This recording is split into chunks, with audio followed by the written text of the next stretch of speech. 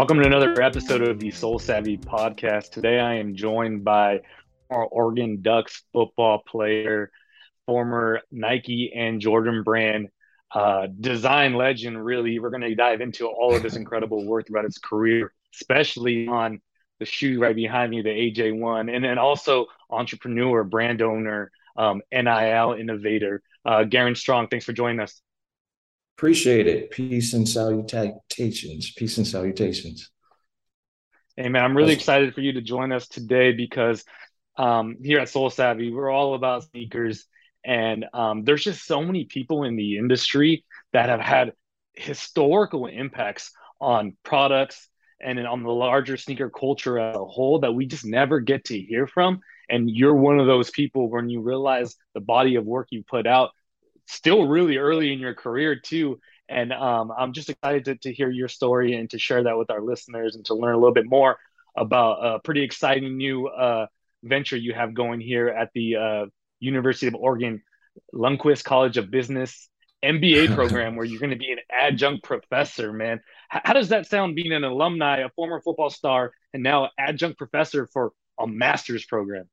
One, it's an honor. I think just going to the University of Oregon and my experience as a student athlete, and then being able to graduate with like a sports marketing degree, getting an internship at Nike, it's kind of just like a full circle to leave as a student athlete and then to come back as a professor. And, for me, the biggest thing was to kind of give back any knowledge and information I have to the next generation, or just those that are passionate and looking to get into that space. So yeah, it's definitely a different experience standing in front of, 24 to like 28 year olds saying basically, hey, you can call me instructor or Professor Strong, which is wild, but I'm honored. Yeah, and before we even get to that point, you mentioned the outside of just being an incredible opportunity to share your experiences at the global powerhouse when it comes to sportswear that is Nike, with kind of like the best sportswear program also in the country when you think about the University of Oregon. I know I was listening to your podcast, Jabari's podcast, the second half, which you can listen to on streaming platform, and you're kind of breaking down your story and your rise in your career there. And you mentioned that Phil Knight himself helped you secure your first Nike internship. And I couldn't help but think that because of your journey being an Oregon Duck and then all of your success at Nike, that outside of it just being a great opportunity to be a professor at a powerhouse program, there's something about that Ducks family that makes you want to give it back, right? Yeah, absolutely. Again, I didn't get to where I got to by myself. And so for me, always being someone that just is into sharing and or trying to gain as much information as I can and as much game as I can, that was one of the things that I wanted to go back for. And like a lot of the conversation had started around me just asking, why isn't Oregon's academic side possibly as innovative as its athletic side? If you think about Oregon, the uniforms, the facilities, and all of that, those resources are still around for the academic side, or at least to be known for, well-rounded, innovative or school program, college. And so that's where, again, having these relationships, being still tapped in down in Eugene, and just having like good friends and I would say mentors as well as peers got me back to teaching on campus. And it is because of that Ducks family. And,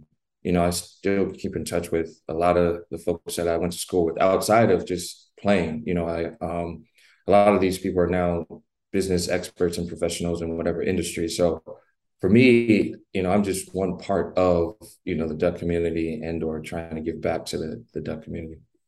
Yeah, it's interesting that you say the innovation that we see on the field as fans or on the court, that those same resources are available to people who eventually transition from the court or the field. And you're a perfect example of that. I think we hear about, well, Oregon is like a great place to springboard you to the next level, whether that be, the NFL or the NBA, but they really are equipped to spring you to the next level too if you go a different route. And in your case, that is, entering the sportswear world. And that, what was your experience like at this same college that you're now going to be a professor at? What was your experience like there as an undergrad?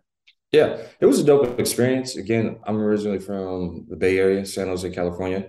So coming up to Eugene was definitely a culture shock of, Marco, I know you're from the Bay and all that, of like just the diversity that you have every day, just coming outside to then going out to Eugene, which was predominantly white, a super small town, definitely smaller than San Jose.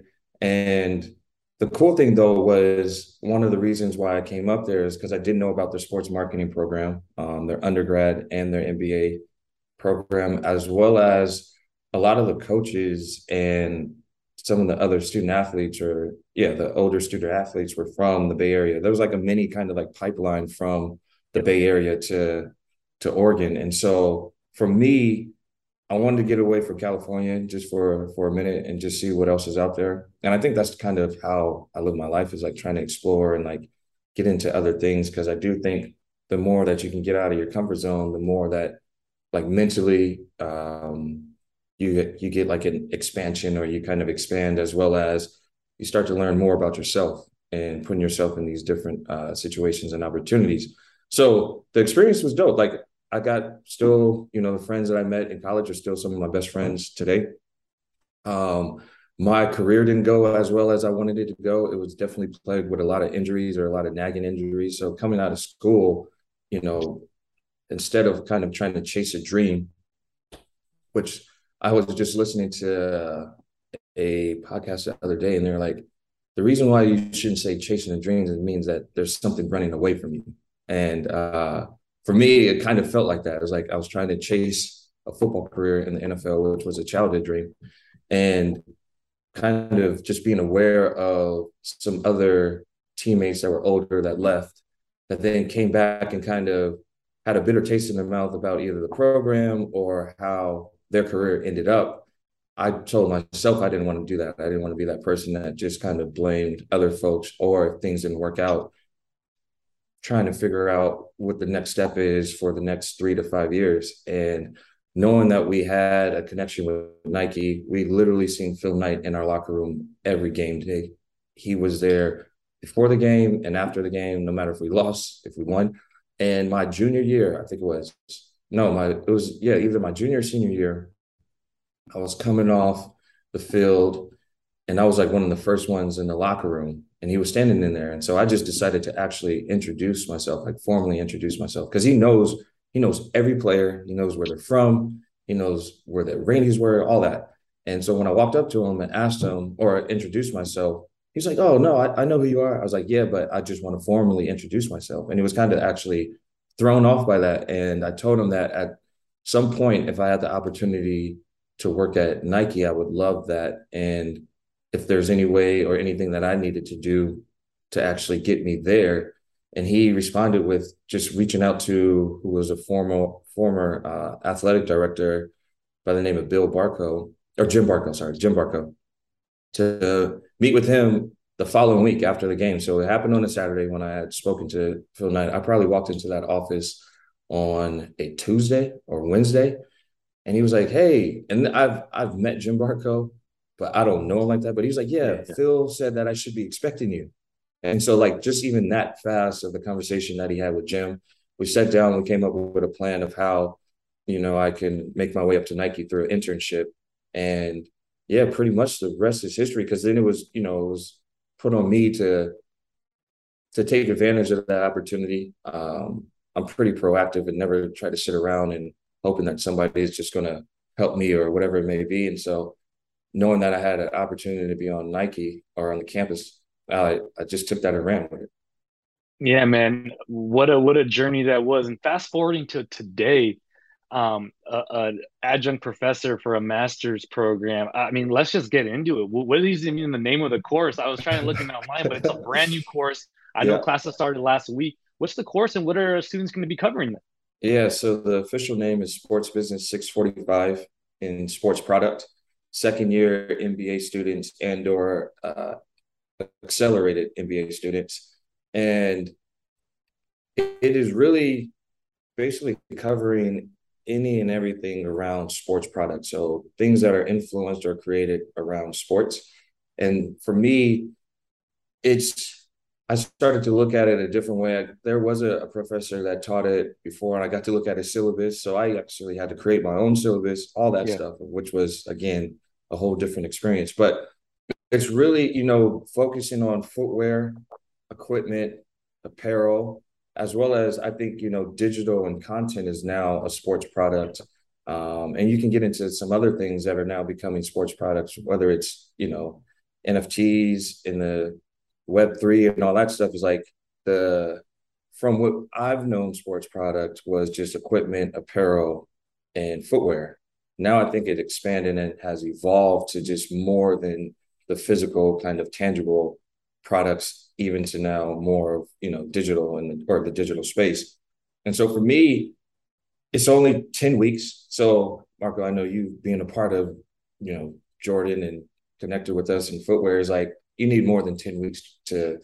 to really explain the the inner workings and the process of product creation. But I just wanted to hit on like the key moments, the key functions, and really double down on areas that for you to be a great product leader, a product marketer, you have to know this or be an expert in this. And so we'll run through like last week, the start of class.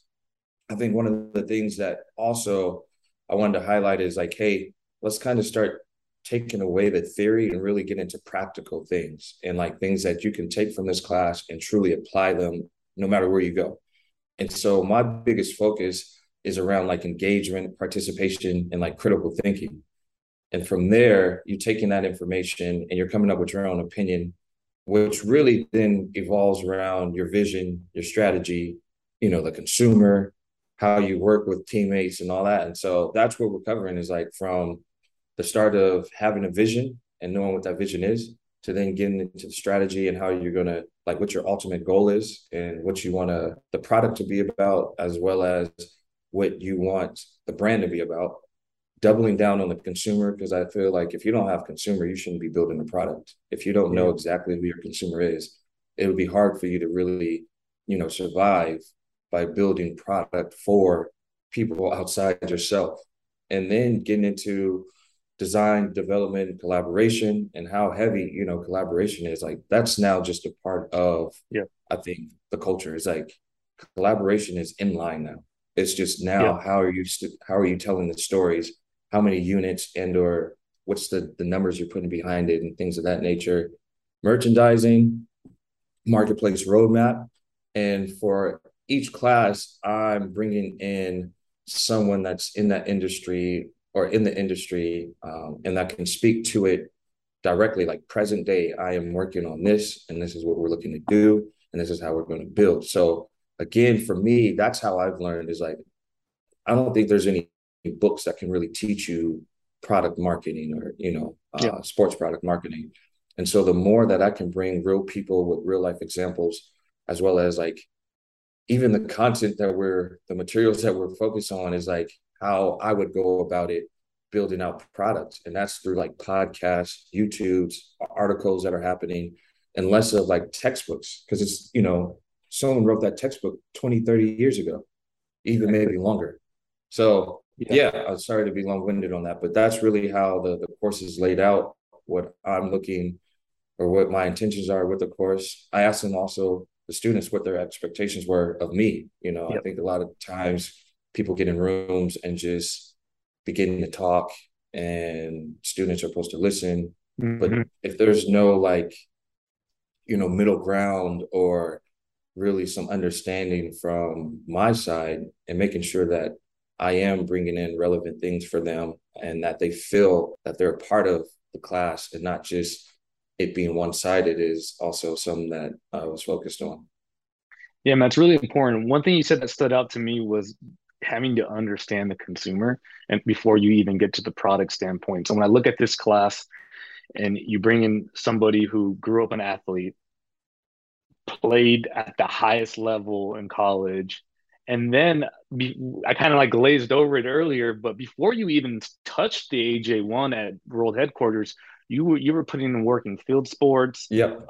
different types of footwear, different types of products, right? So having that well-rounded understanding of the product, it's more than just leather, rubber, foam, right? There's so much that goes into that. How much did those first few years at Nike before you even got to Jordan or footwear? How much did those play a role in how you look at footwear and now how you look at teaching people Yeah, product?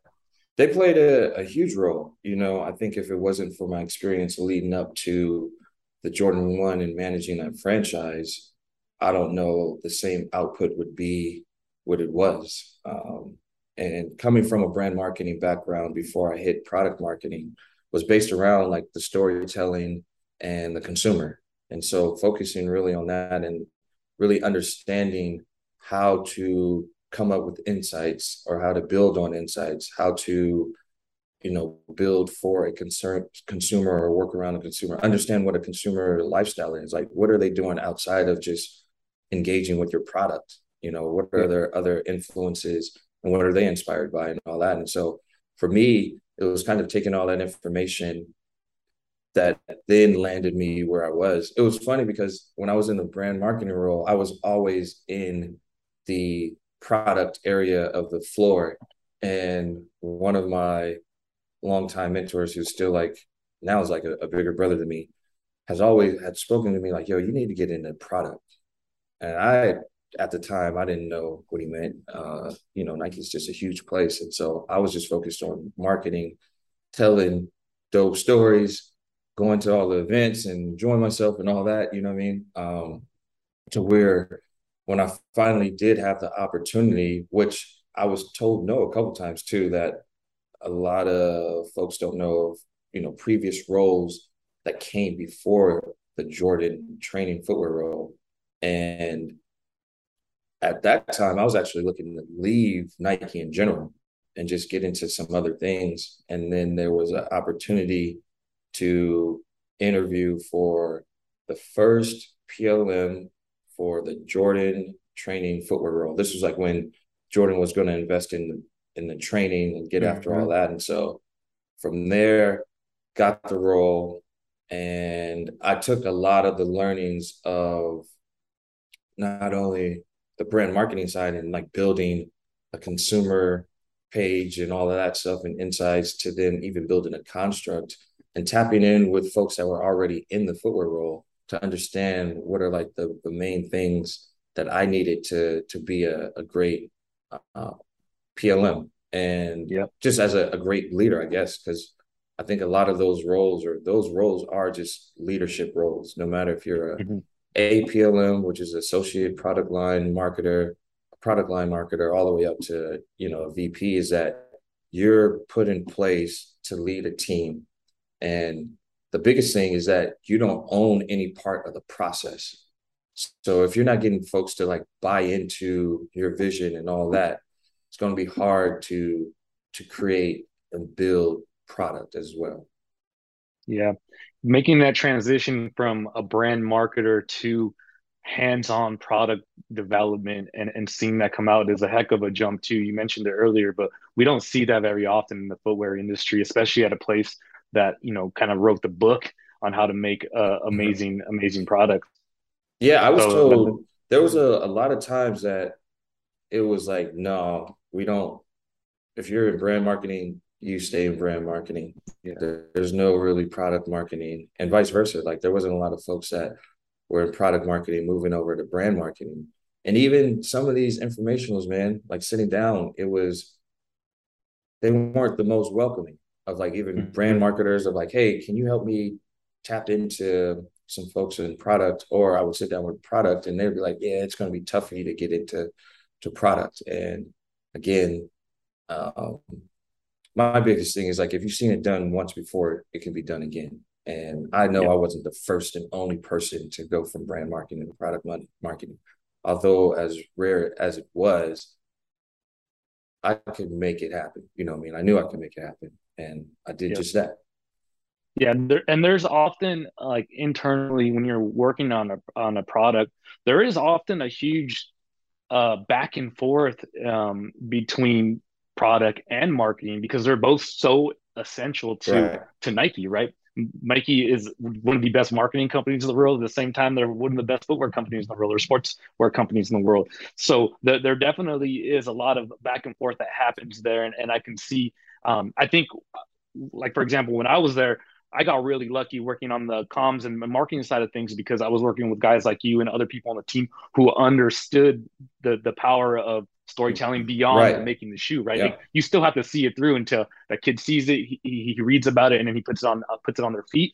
So I think that helped a ton having you and a bunch of other guys that really kind of had like a marketing mindset too, that help do that. But again, there is a lot that happens behind the scenes between those two functions because they're both so important, but they also both have their own priorities too that they need to follow. Yeah, I think they're really like the cool kids on a campus, and they're both coveted roles at just Mm-hmm. different parts of the process. And so, you know, there was always, I think, internal, I wouldn't say competition because they weren't competing against each other, but just more of like, yo, we stay over here, you guys stay over there, and we'll Yeah, be good. You know what I mean? And although, yes, yeah, we're working together as a team to bring this story to life and this product to life, I think just when you're working with type A um, yeah, characters and people, that you'll get that. And they don't want anyone in their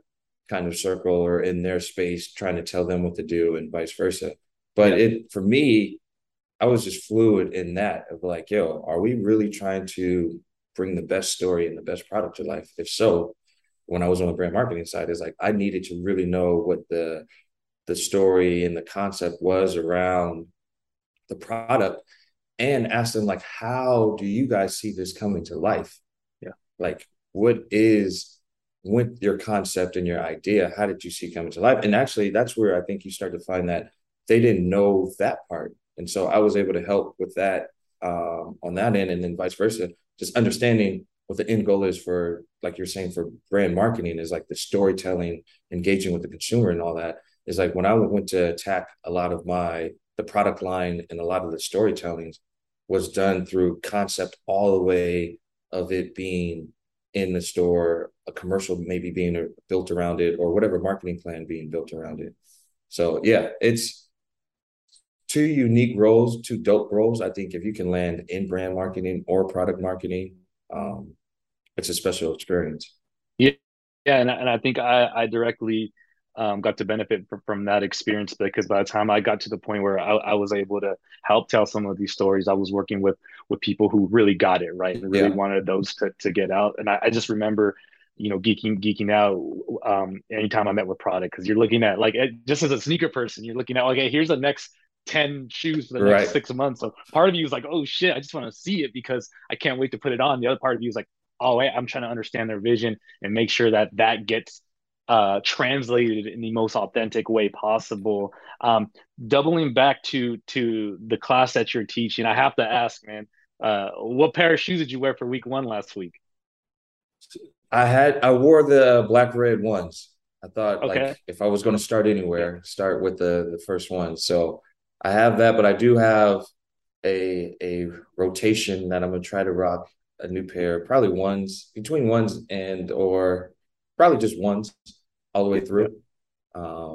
Again, because I'm just super honored and proud of the work that was put in for the ones, and it was my favorite shoe even before I was able to touch them. So Yeah, yeah, I'm excited to talk about that. I do want to ask one more. You mentioned in the syllabus that you plan to bring some colleagues on board to share different parts of the process. yep. Is there one that you can share with us right now that you're really excited to bring on because they represent such a unique part of the process of building a product?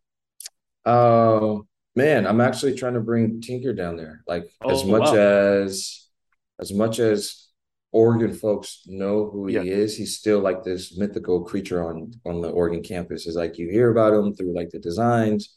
You may have seen him at a game or teaching or some like speaking yeah, event, but like to have him come in and hopefully speak for like an hour, hour and a half, truly around just what inspires him and what gets him going as a designer and how much you know the product marketers and like communication needs to be cohesive as well as just collaborations and cool. So something cool, like I think that's yeah, the benefit I do have of coming from Nike and the network I was able to build is folks like him I think I'm excited because one of my favorite guys is James Whitner, Hmm. and and I know he's killing it in the space right now. But truly, when you're able to sit down with him and talk business and really get his perspective on it is something that I'm inspired and like excited for students to experience that. And then we had Chris Amon, who's a longtime Nike vet and someone that again has been integral in my professional life for sure, as well as my personal life. But just the way that he breaks down things and he's able to storytell around um, things as well as just his experience. He's someone that a lot of folks may have. I think if you're on campus, you heard his name, but in the industry, you may have not. But he's been a part of Hmm. Nike basketball back in the mid '90s. You know what I mean? Like when it was like Yeah. really popping and getting going to all the way up to doing things with the military and the SFT boot and all that stuff. So like he Yeah. has a broad experience, and yeah, man, it's gonna be dope. I'm excited. And then there's other brands that I'm looking to bring in, like Allbirds, Yep. to speak from a as well as like a sustainability and design and an insight Yep. and insights and things like that. To Beats by Dre, hopefully looking to bring some folks in from there. Gymshark. So again, making it like as well rounded as possible. Because one of the things that I told the students is like this is not just going to be a Nike Yeah. class. That's one thing that it's not going to be. Because I learned from so many things outside of Nike that helped Yep. me with the footwear that I was working on within Nike, Hmm. you know what I mean, or within Jordan. And so making sure that they know that there are also other dope brands out there doing real dope things is really what I want to get after as well. Yeah, I was taking a look at the NBA program's website, and I noticed that there is a lot of brand diversity in there. There's a part of the 2 year program. I think there's a trip to Under Armour headquarters. There's a trip overseas to factories in Yeah, Asia. There's different speakers from different brands, and I thought that was really cool because you think about Nike, you think about Oregon, and you automatically kind of like, all right, I'm gonna learn a shit ton of cool Nike stuff here. But right, it's dope that they're really diversifying that to say, hey, like our priority here is not to make Nike better by itself. Our priority here is just to make better footwear right, product professionals so the whole industry as a whole yeah, can benefit. And then obviously competition is good too, right? Like I would imagine if this program that you're teaching leads to awesome designers and product people at different brands, that's just a win for the program because it shows how well rounded you guys are building and it's not Nike focused. So I thought that was pretty cool too. yeah. And not everybody may fit in at Nike or Yep. Jordan. Like Yep. you have your own personal style, own personal way of doing things. It's just really what brands and places that fit for you and work for Yep. you. So Yep. for me, it's And just like to try to bring as much as I can to help with that. yeah, we just recorded a podcast last week where we kind of touched on how competitive the space is right now in a good way. Like I can't remember a time in my life where this many footwear brands have been this on fire at the same time. And Yeah. like one person's success isn't necessarily hurting somebody else's. I'm sure it's affecting numbers at a very like high level, but like everybody is putting good stuff out right now. And the main winner of that is the consumer, right? Like more than ever, there's not Absolutely. just two brands. I walked into a boutique, I saw like 10 brands in there. I was like, I can't remember the last time I seen this much footwear, like lifestyle footwear. Right, right. Yeah. And I think, me being an ex-athlete, like that's cool just because the competitive side of me is like, Yep. hopefully these brands and these people in these roles are actually, competing to create the best product out in the marketplace. What you said, like the best reason or the ones who are really winning, my fault, are the consumers. So I think it kind of just levels up the competition across all brands and for people to really be on the P's and Q's on how they're building out the product, the stories that they're telling, making sure that it's authentic, all of that stuff, like the details and what's really put into it, so that you're not only just making the brand better, but you're making the marketplace better and product better.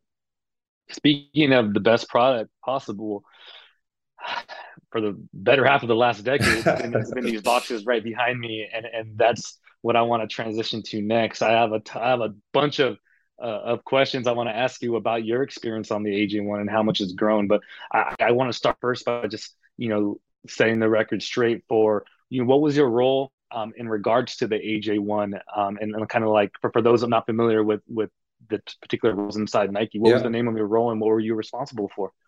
Yeah, so I was the senior product marketer for the Air Jordan 1 franchise, and my responsibility and role or roles and responsibility was to really manage that, not only the product creation side, but the business side of the Air Jordan 1 and building it um, as a growth franchise.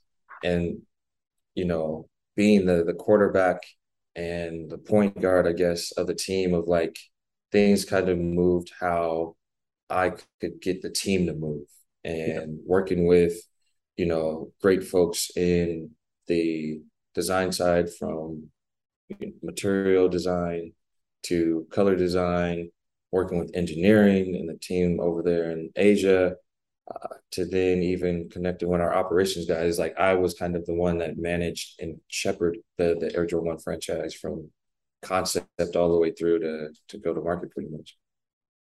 Yeah, man, what a era that was for that particular the era that I always refer to when talking about this time period is like really a golden era for Jordan Brand when you're thinking about like 2016, 2016-ish, all the way up until where we are now is like, but especially those like 2017 to 2020, like it was just hit after hit of AJ1 just hit from collabs to inline to different franchises, low, Yeah. mid, fly ease, like everything was just coming out um, at such a rapid pace, and everything was hitting. It was an incredible period for footwear and for the brand. Um, how does it feel now? Like first of all, I'm sure you went to campus and saw a ton of AJ1s. How does it feel when you see a shoe you either directly worked on or kind of indirectly influence that shoe to exist. Yeah. What is that feeling like? I think the first thing again is like I'm just honored, man, to have that opportunity. And going into that, there wasn't a lot of folks that I don't know if they didn't believe in me. I didn't know if they believed truly in the Air Jordan 1 and what it could do, but I know there was not the the biggest reception of the vision and strategy that I had. And so to see where it's at now and to see that there are just my influences are still kind of there long after I've left, which has been 2.5 years now already, which is crazy to say. Um, it's just a huge honor and an accomplishment, but also at the same time, it's again another goal that I knew I would be able to do, and to have that done, and to now look for the next challenge and build on those successes and those wins is kind of where I'm at. I don't dwell too much in the past. I'm very much more just like what's in front of me is like what we're needed to get after or what I need to get after. But it's dope, and for the ones that know, because I don't do a lot of talking on just what I've been able to contribute to the space. And but those that are still on campus, those that I may run into that were former teammates or have been a part of that experience, I think it's great to get that recognition. But for me, it's like, yeah, now I'm trying to compete with that and do something even bigger. I don't know if that's possible, but we're going to see. Yeah, definitely, man. That's exciting stuff to think about. Is like we'll talk about that in a minute, but just continue to elevate, right? It's net You're like right. it's great to celebrate things, but it's what did I learn from that? What am I gonna do next? Take me back to I'm guessing the year is like probably 2015, 16, 17-ish. You're making this pitch for the AJ1. And now it sounds ridiculous, right? To be like, this is the most popular shoe in the world. I have friends who've never been into sneakers asking me how they get them, how to do this. It's still happening in almost 2023. It's not like this era Right. ended. Um, but it wasn't necessarily a no-brainer idea at the time to be like, let's blow this up. Let's diversify its portfolio. Let's make sure that it serves everyone. What was that pitch like? And more importantly, what was your vision? Because again, people forget, like we were getting a royal or a bread every few years, maybe like 5-ish Right. years, and we were getting OGs. And then like we got lows in 2013, 14, but they didn't hit.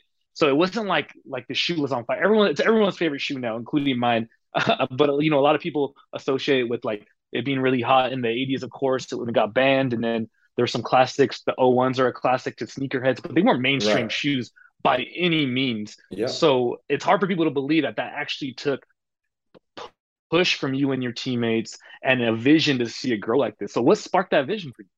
Yeah. So I think when it started, so after I was the PLM for the training, after a year, the brand decided to divest or go away from training Mm-hmm. and focus on just other businesses. And from when that happened, I then moved over, and there was like this transition period where I was leading retros so basically retros, how we look at it is the one all the way through like the 14. And then Mm-hmm. everything else is a retro, but that was like super deep in the Yeah. vault, so we didn't really pull anything out at that time, and that was around like 2016. And we started to get more resources on that side of footwear, and my director at the time came to me and was like, yo, we're going to have some more people be added to the team for the workload, because again, Jordan was really trying to grow and get after the numbers and just the overall business. And Mm-hmm. so when I was asked that, and I had worked through a couple of seasons of retro, and that was like you had the footwear line of retros, so from 3 to like 6, and a number of units and SKUs and all that stuff. And then Mm-hmm. AJ1s were on the same product line or product plan as the retro, but it was looked at as, at the time, I felt as like afterthought. To your Mm-hmm. point, let's get a couple of these high OGs out there. Mids were more for like the mall, and there were no lows. So it was really between high OGs and mids. And the number of SKUs though were like in the 10 to like 12. So 6 SKUs almost for each, really more than that, for each of the models. And I was just looking at that, and every time I would go into brief like color and material, I felt myself always just saying, okay, and then we have the AJ1s, and we need to do this, and we need to do this, and we need to do this. But then with like the retros, everybody was like excited about the retros. If it was a 3, what stories are we telling about the 3? If it was a Mm-hmm. 5, what are we telling this and that? So I went to him, and when he asked me, hey, do you want to stay on retros? I was like, to be honest, and this is Jamal, I think he's pretty much the person that allowed me to get to where I got to in the Jordan ones. And that was because of our relationship. And he was probably one of the best directors I've had of just being communicative and open to any thoughts I had, as well as just we connected because he's an ex-athlete as well. Somebody that you guys definitely need to get on here at some point, because I can see Yeah. him being like the next president for the Jordan brand, just how his story is and where he started to where he's at now and all that. But long story short, I Real was able quick, to, or maybe go ahead. yeah. I was gonna say, yeah, for those not familiar, Jamal, longtime Jordan Brand athlete. He played ball at Cincy too, right? Or Cincinnati, yep. a Jordan When they were school. the, Like he's in, yep. yeah, Jordan through and through, and man, legend in that building for sure.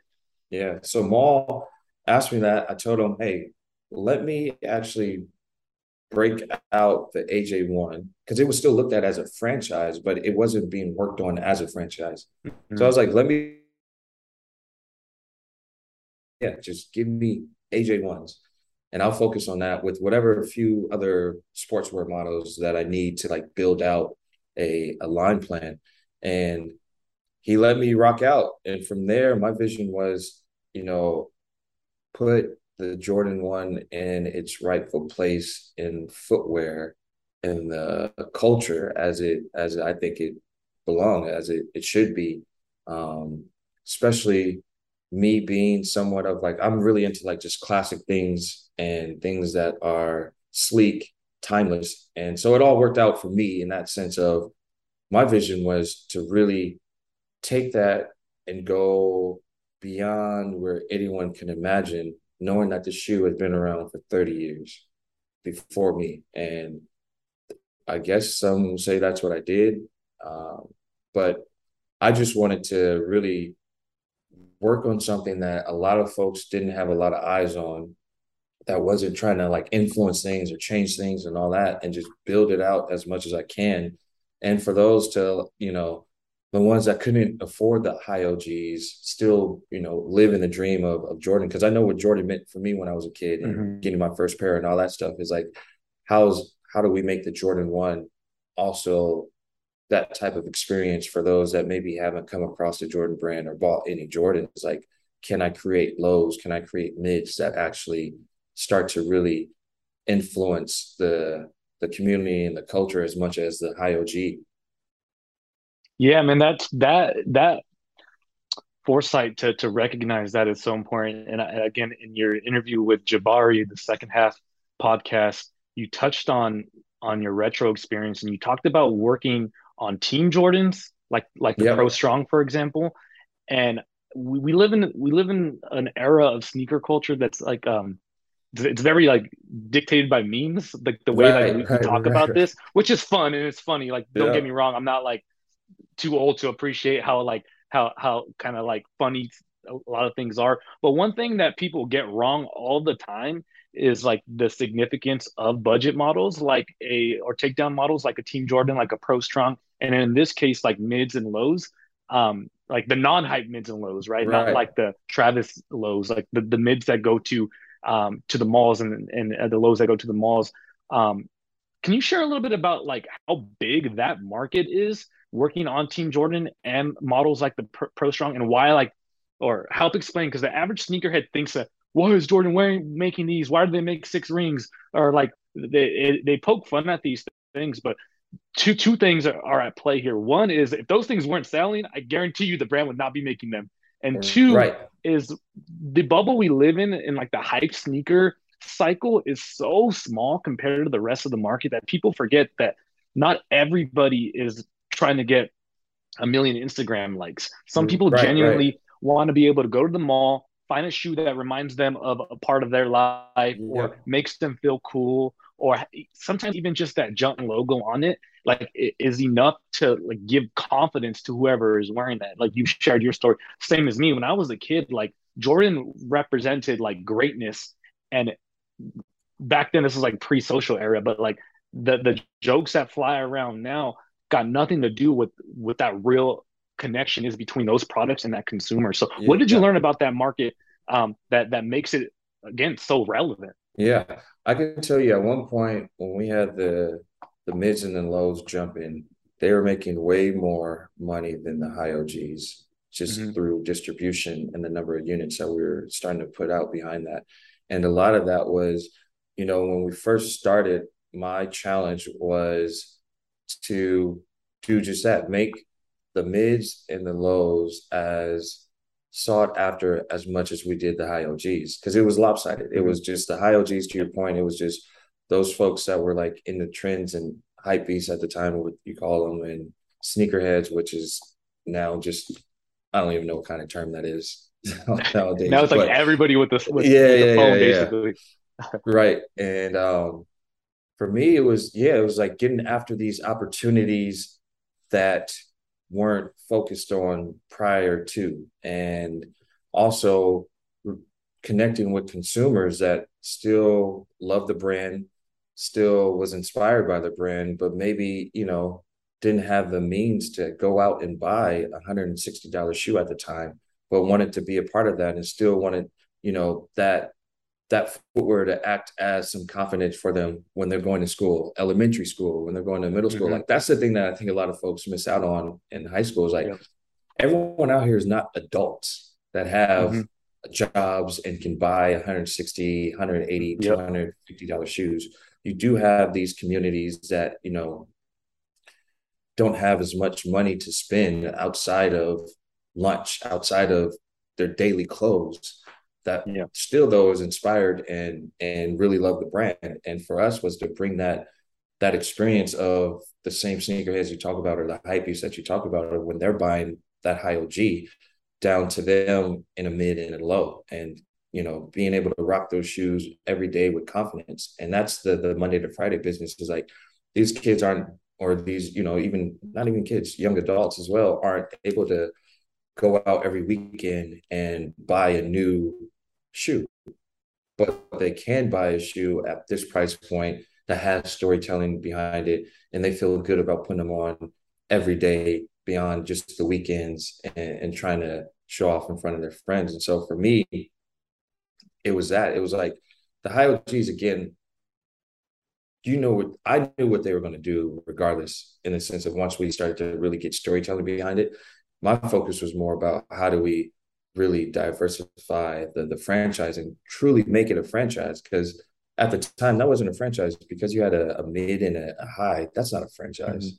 Yeah. That's just two models that so happen to be a takedown version. And even conversation around that, I think, I don't want to go too much in depth on this, but with these brands, and when they collaborate and folks get upset about then the brand kind of taking some influence or being inspired by what the high heat, what it's like, yo, they got to make money off of the investment that they put Yeah. into. There needs to be a day-to-day business or a Monday through Friday business. So if you do see components from a collaboration that's now in line with a brand, that's because they've took, what was high heat, what was more of like a seeding phase, and where they got the eyes for those that could afford that shoe in that collaboration. And now I was trying to break it down for the masses. Because what you're speaking about with the high OGs and all that collaborations, that's like the 1% of Yeah.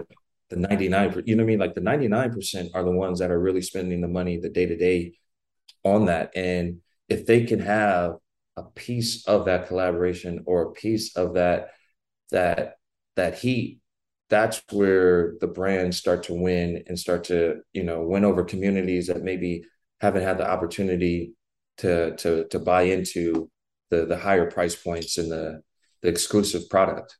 So it's like Yeah.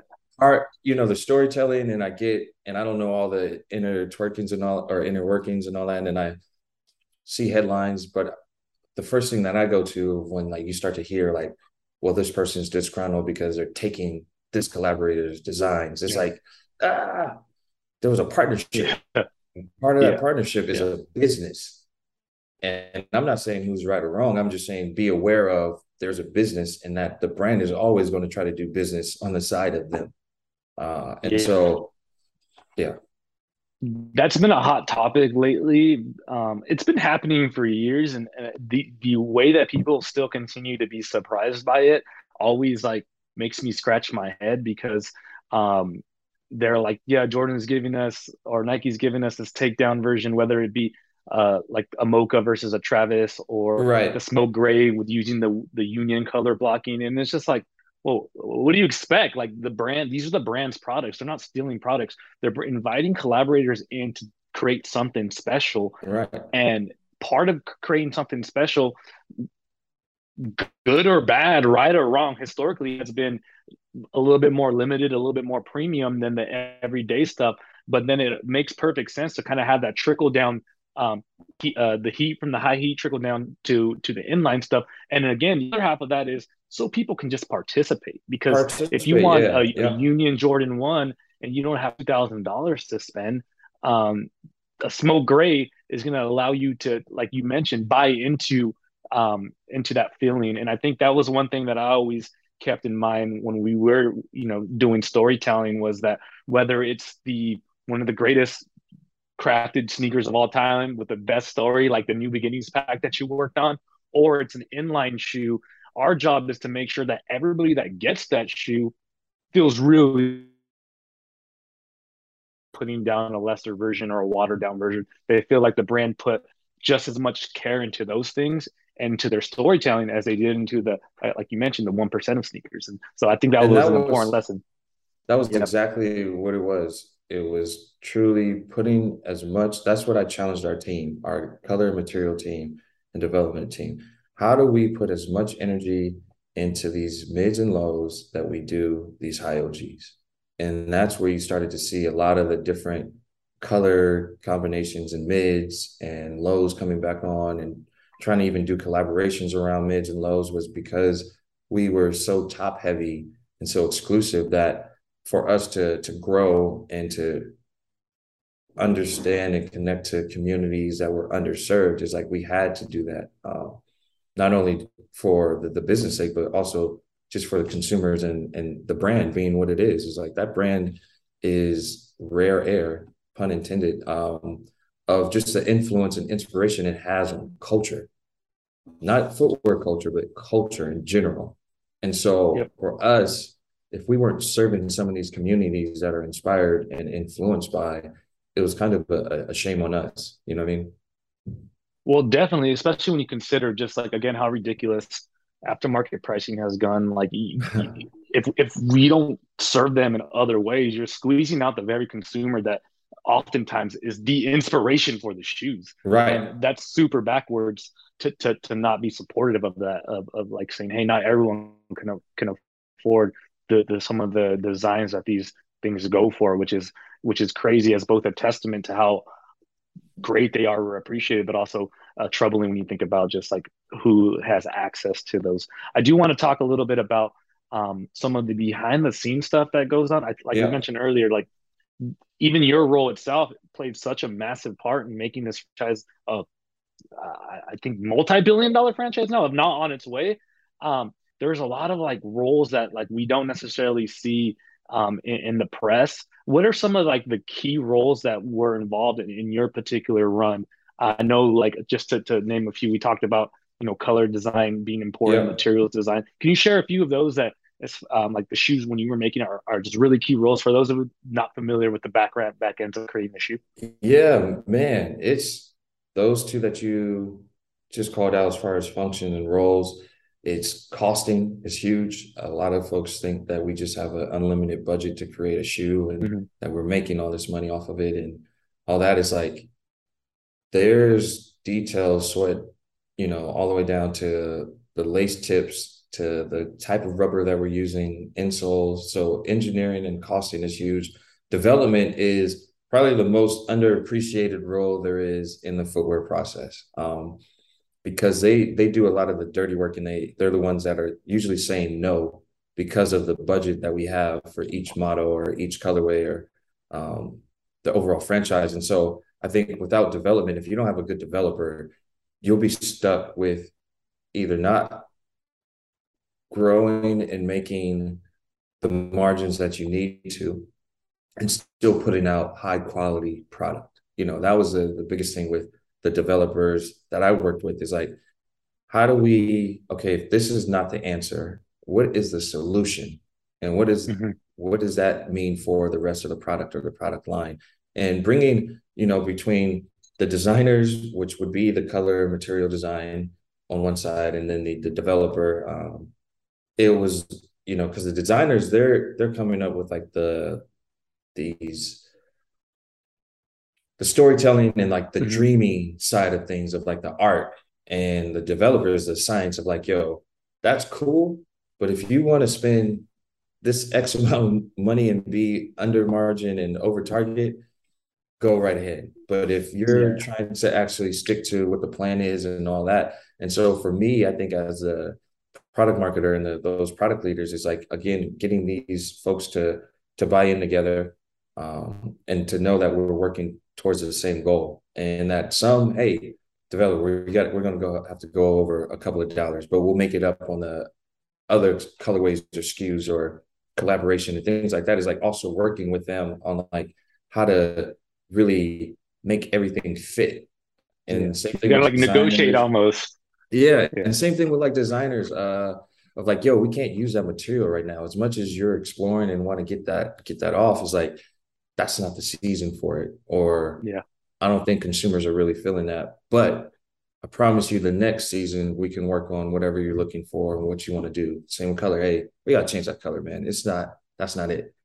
But working with them on like what that means for the next seasons or seasons to come is like truly just making sure that everybody is good and that everyone understands that it's more being objective than it is subjective. Because in footwear, you can definitely find yourself being very subjective if you're not having your ears and eyes to the streets and what's really going on in the market, or if you're just following trends.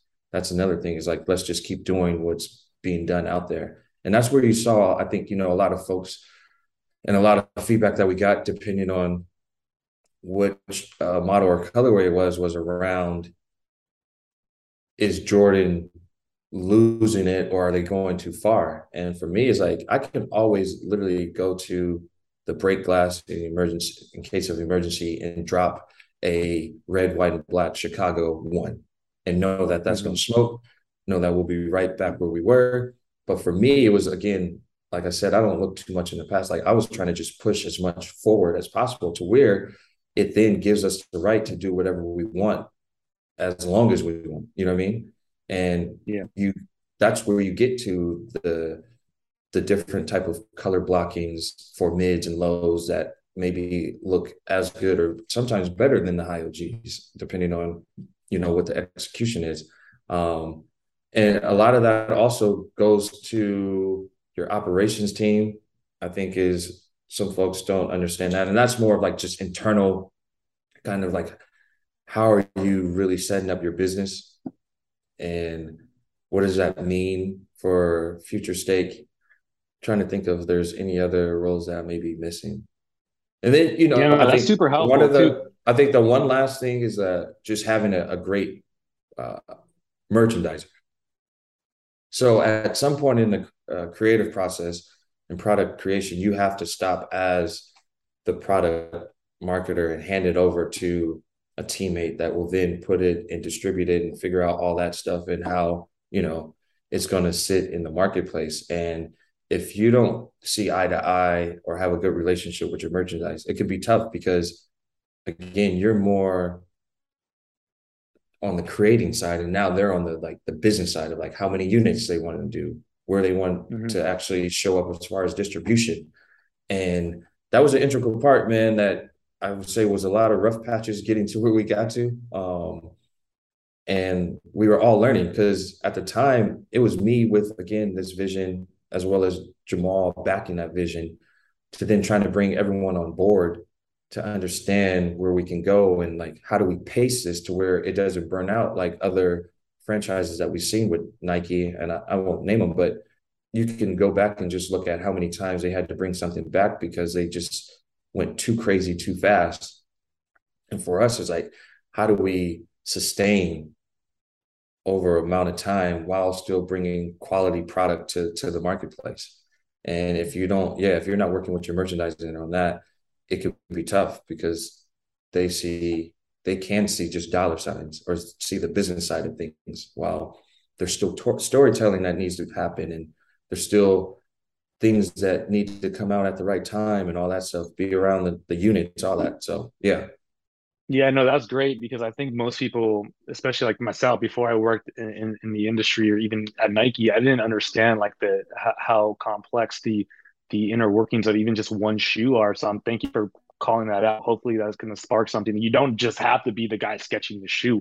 There is a or the person sketching the shoe. There are so many key roles that from the time that the sketch gets developed to the time of the kids lacing them up in a store, getting them delivered. So that was super important. One thing you mentioned, I gotta bring up because I always talk about it, and I'm glad to hear you say it organically without me asking. Was like people don't understand that like Jordan's the one brand that is not going to go for the layup every single time when it comes to colorways. Like you mentioned, you could crush every time if you were like, oh, well, let's do these colors, let's do this. It's like what makes the brand so strong, particularly that era, was that all right, a classic's a classic. Let's make a new classic. Let's make a new classic Right. collection.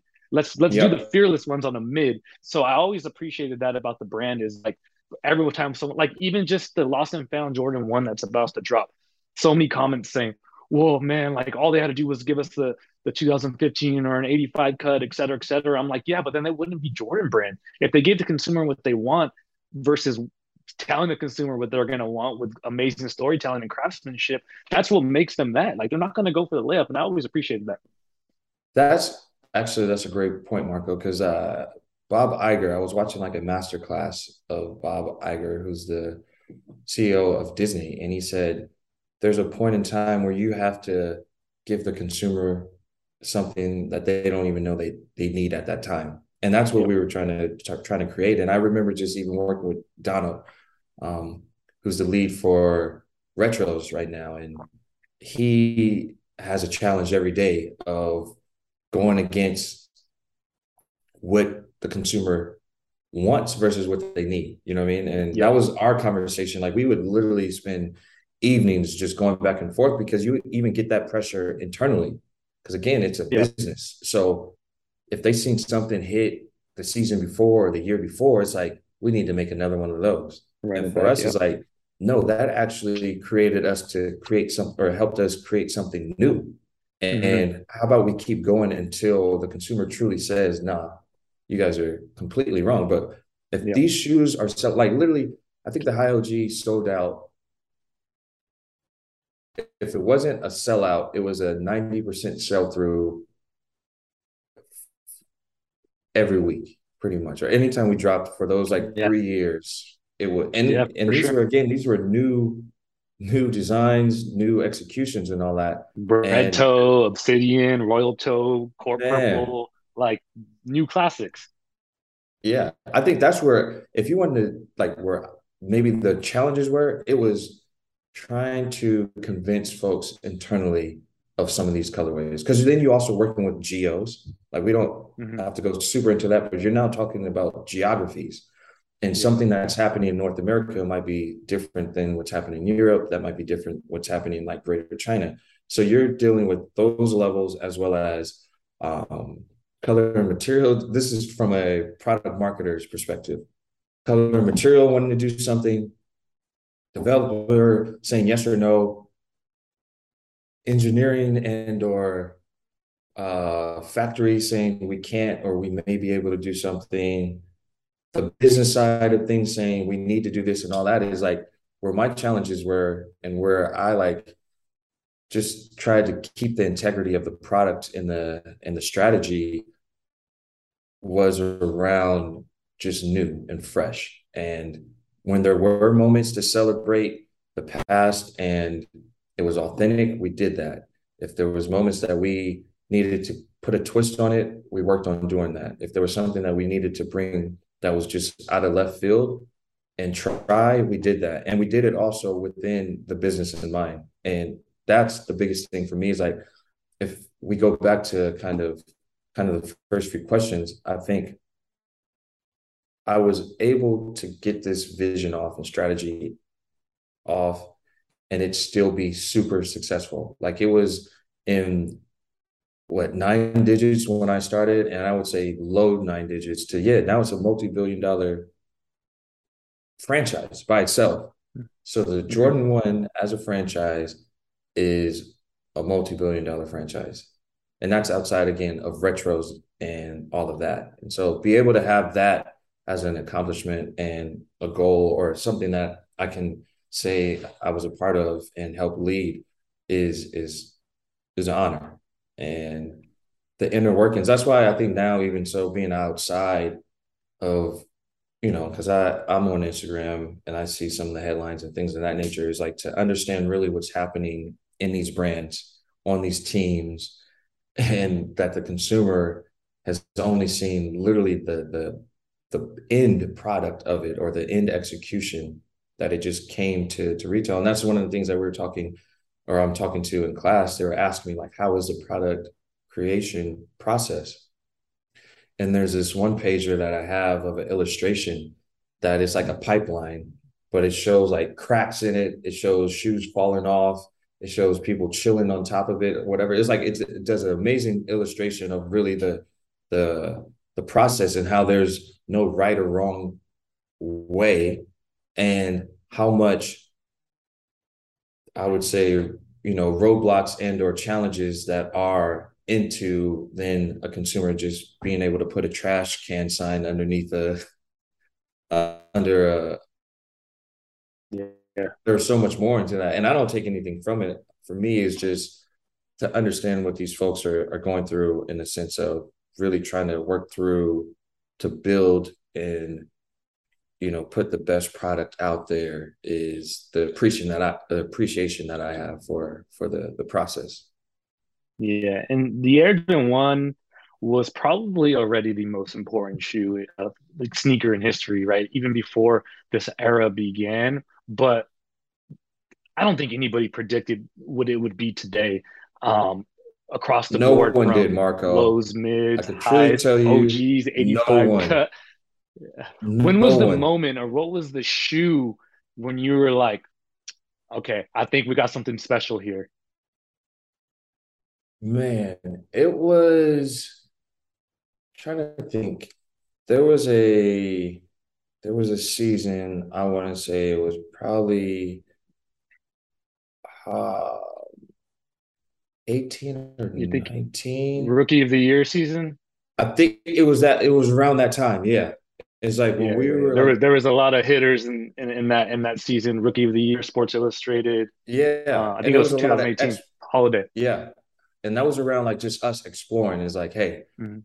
let's see how far we can go without telling a popular story and or just moments, and like, can we get off some of these like secondary type of stories that people may question um the true inspiration or the authenticity of it. But it's like once those were selling, and then with the mids, and I had more questions around the mids and what colorways we were doing for the mids.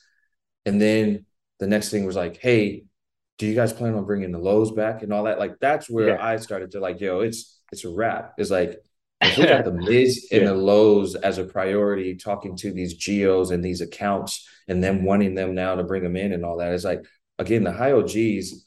Like I know our team was going to deliver on the high OGs, or at least focus yeah, on the high OGs, and it was always going to be a priority. But again, once the mids and the lows start clicking, that's where you knew that the I did feel like the franchise was going to be something special, and the brand nor had a consumer seen it before. You had the Air Force One, but that was one or two shoes in the sense of model wise. But for us to build out a full franchise and it to go crazy in the marketplace, distributions, collaborations, price points, whatever it may be, came from once I started to see that people were looking at the mid and the low as business opportunities and wanting to know what the next colorways were. yeah. I was just having a conversation with Jimo Wong about a similar topic, and we were talking about that at that period of time, the brand was just peaking at every level. So we had that was like the rookie of the year was considered inline, and then Right. you had all the collabs hitting, and then you had like all this crazy stuff happening. But the one thing I took away from something he said was like the inline shoes were felt like in-house collabs. Like those weren't Right. just, oh, here you get a colorway and then you're gonna wait for the collab. Like the storytelling on those was so next level that it felt like they were just as special as collabs because the storytelling and the execution was so perfect on those. And it's like, yeah, there was like classics that were developed in those Right. four walls in MJ. They weren't outside ideas. They were you guys. So And real I do quick have on to that ask point, though. Yeah, go Marco, ahead. real quick on that part. That was another thing that I wanted to challenge our team, because a Yeah, lot of folks at the time when I came in for that franchise was trying to go directly to special projects to get hmm a whatever collaboration off, or yeah, for them to kind of lead on color and design. And for me, I know we had talented people in line as well that can just do as good of work.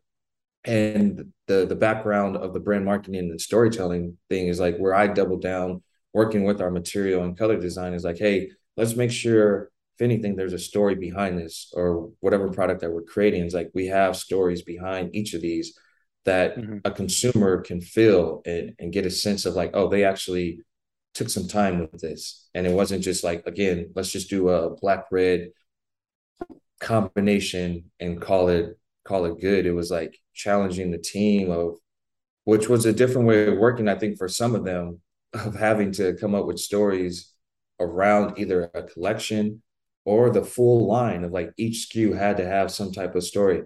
And you know, part of my role was coming in there and cleaning up a lot of things because we at one point Mm, had 9 high OGs in one season.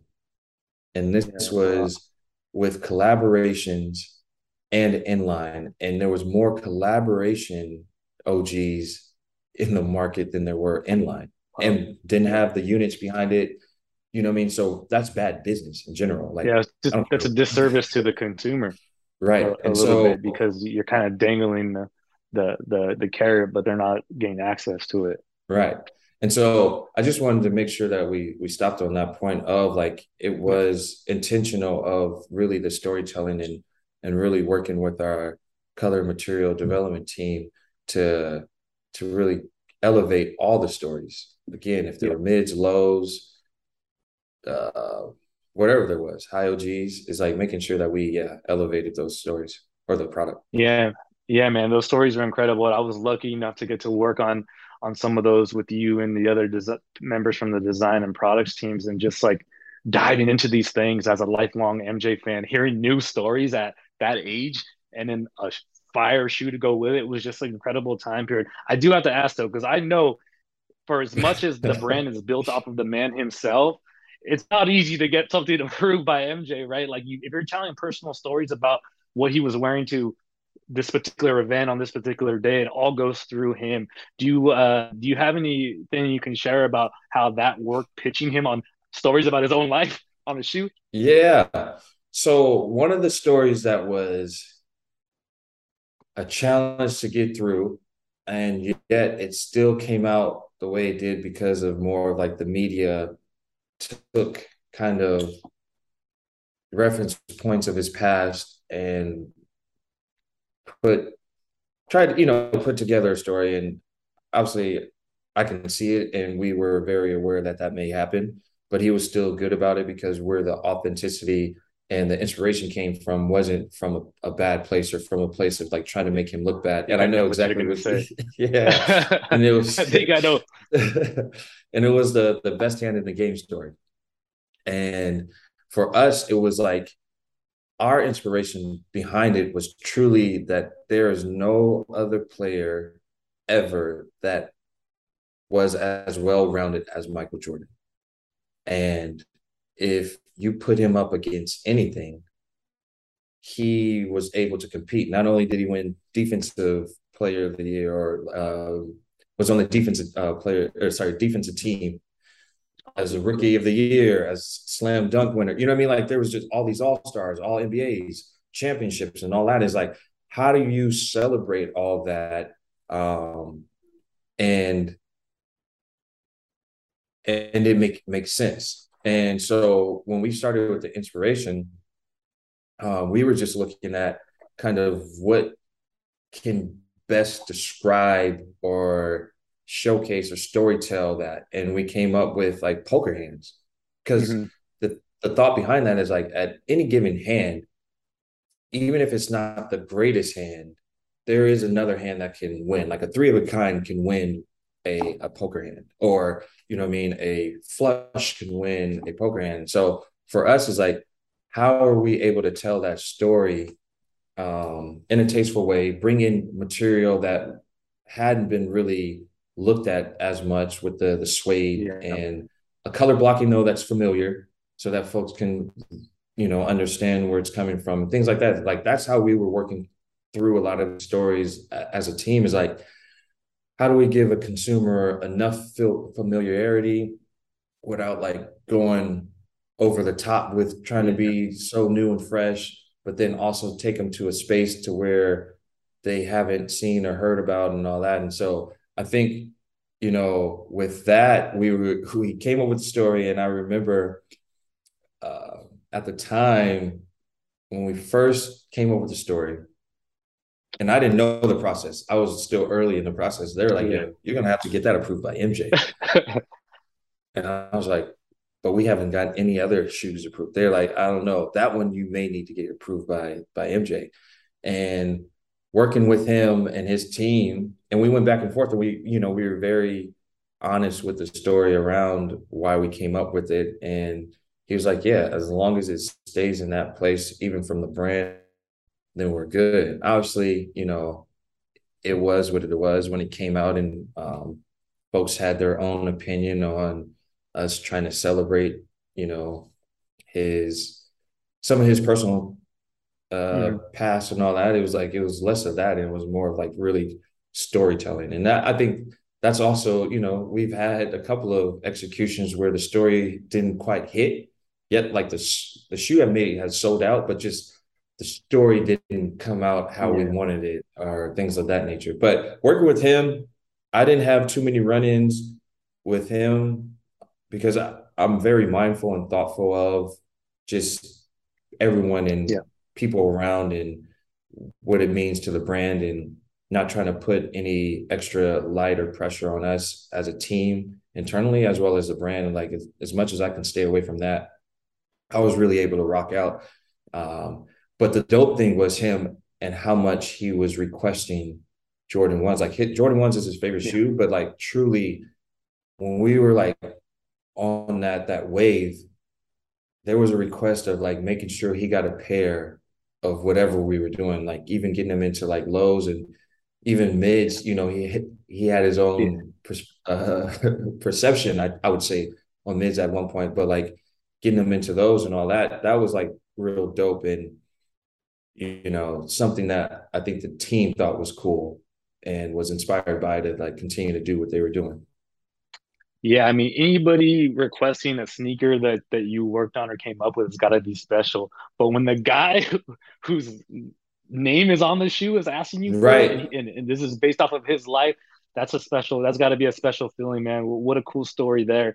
And transitioning now, like MJ, you walked away at the very top of your game when it comes to the AJ1 franchise. You walk in here, it's a little misdirected. It's not as in demand. You leave, and it's the biggest shoe in the entire like footwear history, and maybe even beyond that. It's probably like in apparel and in cultural history now.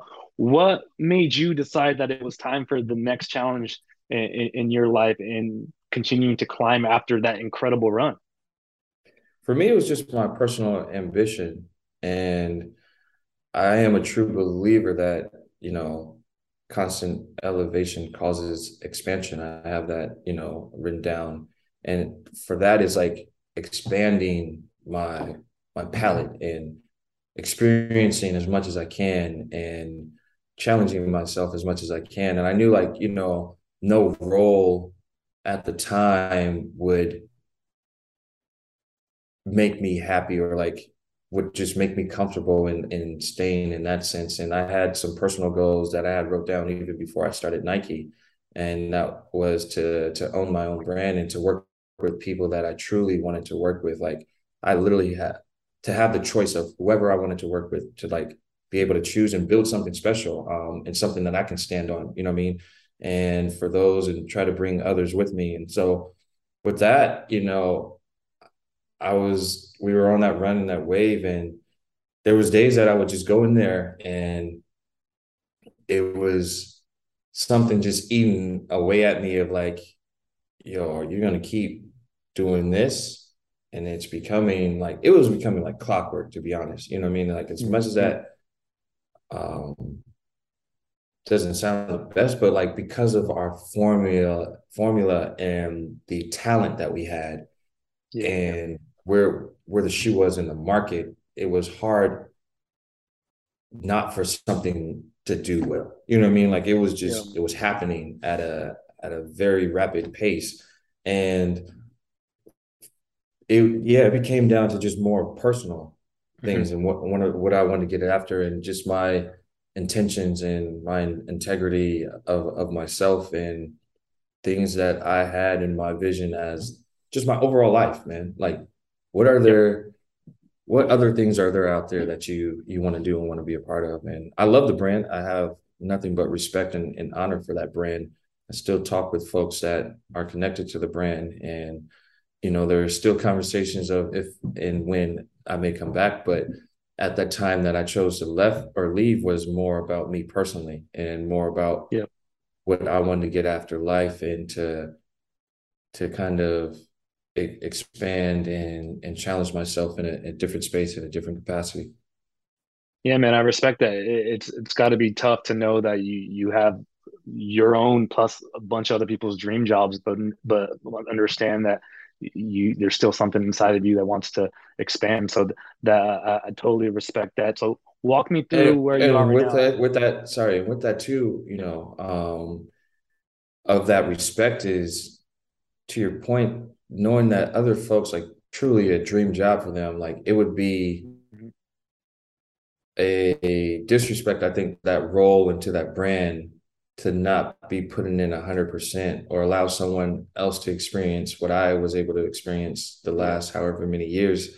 Is all of that played a role, a part of my decision. And for me, one of the other kind of points was like to leave that place in a better place of when I got there. And I did just that, what I mean? yeah, Like, it was like mission complete, on to the next. And there was only so many other shoes that I can help design. Like, where do you go from the Jordan 1? yeah. It's tough. I, Well, you yeah, did help usher in the ship, but now someone else will guide that. yeah. And even that, was all a part of the plan of like setting up these things. And, there's a couple of people that can attest to, like, this was a master plan of like what you see is happening, or what you see happening today has always been a part of what I wanted to get after. And now that, somebody else that's as talented or maybe even more talented than me, that'll take it to another space and another place. So yeah, man, it was all of that played a role into me exiting Jordan. Yeah, and let's talk about what you're up to now. It's been a couple of years post Nike. You have Circle of Winners, which you're wearing right now, your own brand, and I know Division Street as well. Um, what are some of the projects that you're excited about today? Yeah, so the biggest thing is Circle of Winners. It's a lifestyle brand. Right now, we're focused on just apparel and Hmm. goods, I would say. Yeah, apparel and goods. But there's, even with this, there's a bigger vision, to really get after some of the passions that I have around travel, around sport, possibly entertainment and music. Right now, we started with apparel and fashion because I think people can see the brand and understand exactly what it is. And doing that at a grassroots level and it being organic is, I'm always about building a foundation. Like, if you don't have a foundation, it's hard to build on top of that, or hard to keep momentum when things are Hmm. going bad. Everyone wants to talk about the things, or when they go good, is like, what happens when things go bad? And for me, it's like, you Yeah. got to go back to your foundation. And so I'm just working on building that foundation day by day, to where, you look up in a few years and it's a empire. But that's my main focus, as well as, because of my experience not only at Nike and Jordan, as well as just being a former athlete. I have been like in the NIL space with the Division Street, and this was more from a consulting standpoint. So I'm not really with Division Street, but I was working with some former Nike execs as well, and we helped launch and create basically a strategy around the launch of Division Street, which is the name, image, and likeness company that Hmm. focuses on University of Oregon athletes. Yeah. So with my ties back to the university, as well as to the team and Nike and all that, we were able to come in and launch the company that Phil Knight basically had funded for athletes to help them through the process of this new space of the NIL space with collegiate athletes and all that. So I do that, and still like a freelancer consultant in brand marketing and product marketing. And then one thing that I'm super excited for, and this project should be coming out sometime in the back year or back end of this year, that I would love to connect with you guys to really talk through this. But Hmm. where we started around the University of Oregon is, I'm working on creating a book that actually speaks to the innovation and the impact and influence that Oregon has had on not only the game of football, not only sport culture, but pop culture. Yeah. And, one of the ties to it, and will be heavy in the book, is obviously the footwear and what Yeah. has been done with the collaboration of Tinker and Jordan and all of that. So when the time is right, I definitely want to tap in with you guys and share with you guys that. But yeah, those are the things that I have going on, man. Is circle of winners is the priority in building that, as well as in helping where I can and kind of sharing the knowledge and experience, expertise in the product and brand marketing space. Definitely, man. That sounds awesome. Sounds like you got your hands full since then. And, you know, thank you for your time today, but also want to thank you on behalf of just like sneakerheads everywhere, man. The work that you were putting out and that we still see the influence there has really made the last 5, 6 years of not only working here but just participating a special time. And a lot of that is thanks to you and your teammates' work. So appreciate you that. Garren Strong, adjunct professor, Lundquist College of Business, MBA at the University of Oregon. Appreciate you joining us. Appreciate it, man. I really thank you just for the invite. And again, much respect and honor to what you guys have going on, because I think it comes from a real authentic place and an objective place. You know what I mean? Like, I think there's a lot of other streaming platforms, things like that, that for whatever reason, but I think you guys knowing and bringing something fresh to the culture is dope. And so I just appreciate you guys inviting me on.